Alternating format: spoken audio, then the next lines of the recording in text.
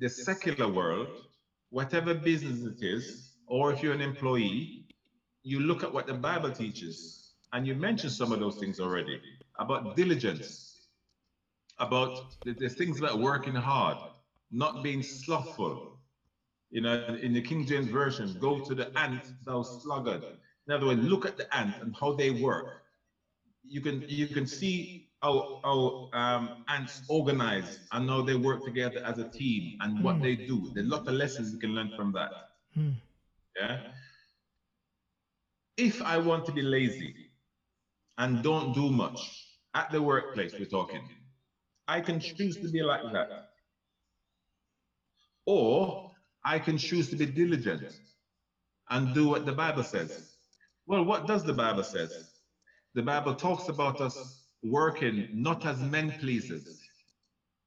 So as a Christian, we don't, you know, put our foot on the table, hands on our heads, relaxing, or on our phone, chilling, chatting to our friends, and then we see the boss coming, and suddenly we're at the computer typing away, looking busy. Wow, wow, Looking wow. as if we've been working diligently all the time. No, Wow. because we're supposed to work as unto the Lord. So whether the boss is coming or not, whether he's out at some meeting or is in the building, it doesn't make a difference to you. You're supposed to do your job because that's how the Bible teaches to do the job. Wow. Yeah. So So how we behave and act is enshrined by what the Bible says how we ought to obey. I can't cheat the boss. And get paid for 8 hours today, but I really skived for 2 hours. I went off somewhere and they didn't know. But they still pay me for 8 hours, but really I work for 6. I'm cheating the boss out of 2 hours that he's paid me for. I'm stealing his money because I'm getting paid for something I didn't do. wow. The Bible has a lot to say about that. Yeah. So, and that goes for how you run your business. Do you cheat people?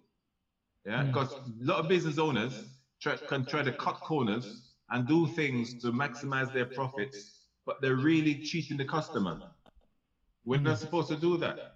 We used to have a balanced scale, as it says in Proverbs. We don't charge £10 for something when really it was 8, but we fool them into thinking it was 10. You know, you come to my grocery store and you buy £2 apples, and I put it on the scale, and it's £5.60. I tell you it was £8.90. I've Wow. cheated you, Wow. and I'm running my business now in deceit.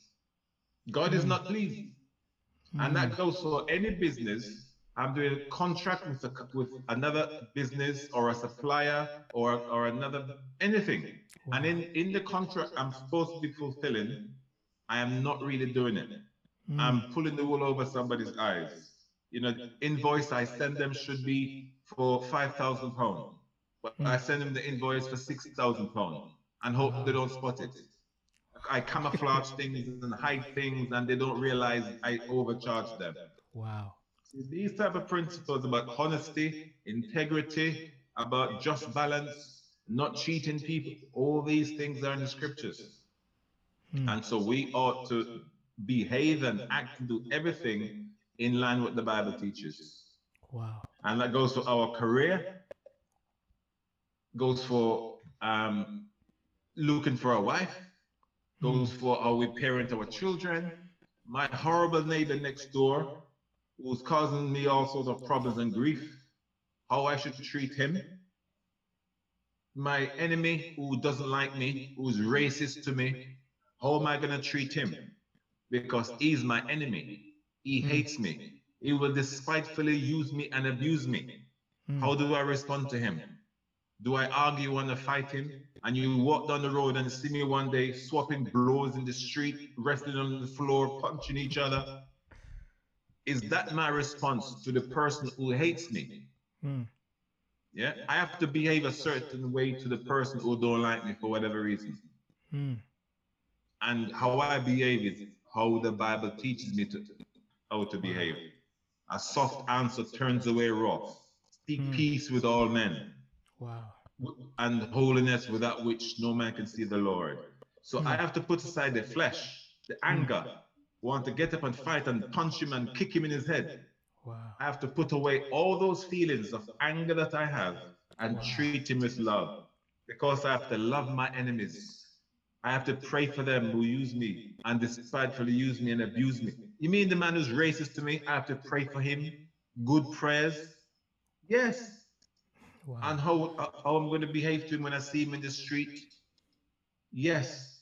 How I behave towards him is based on what the Bible teaches. I might want to take a baseball bat to his head, but the Bible doesn't teach me to do that. Yes. The Bible teaches me to love my enemies. That's what Christ said I must do. So every aspect of our lives governed by the word of God. And that's at the workplace, in our homes, on the street, on the bus, in the train, in the supermarket, or in the college, in school, anywhere we are representatives of Christ. And we have to do what he says in any environment we find ourselves. Wow. Wow.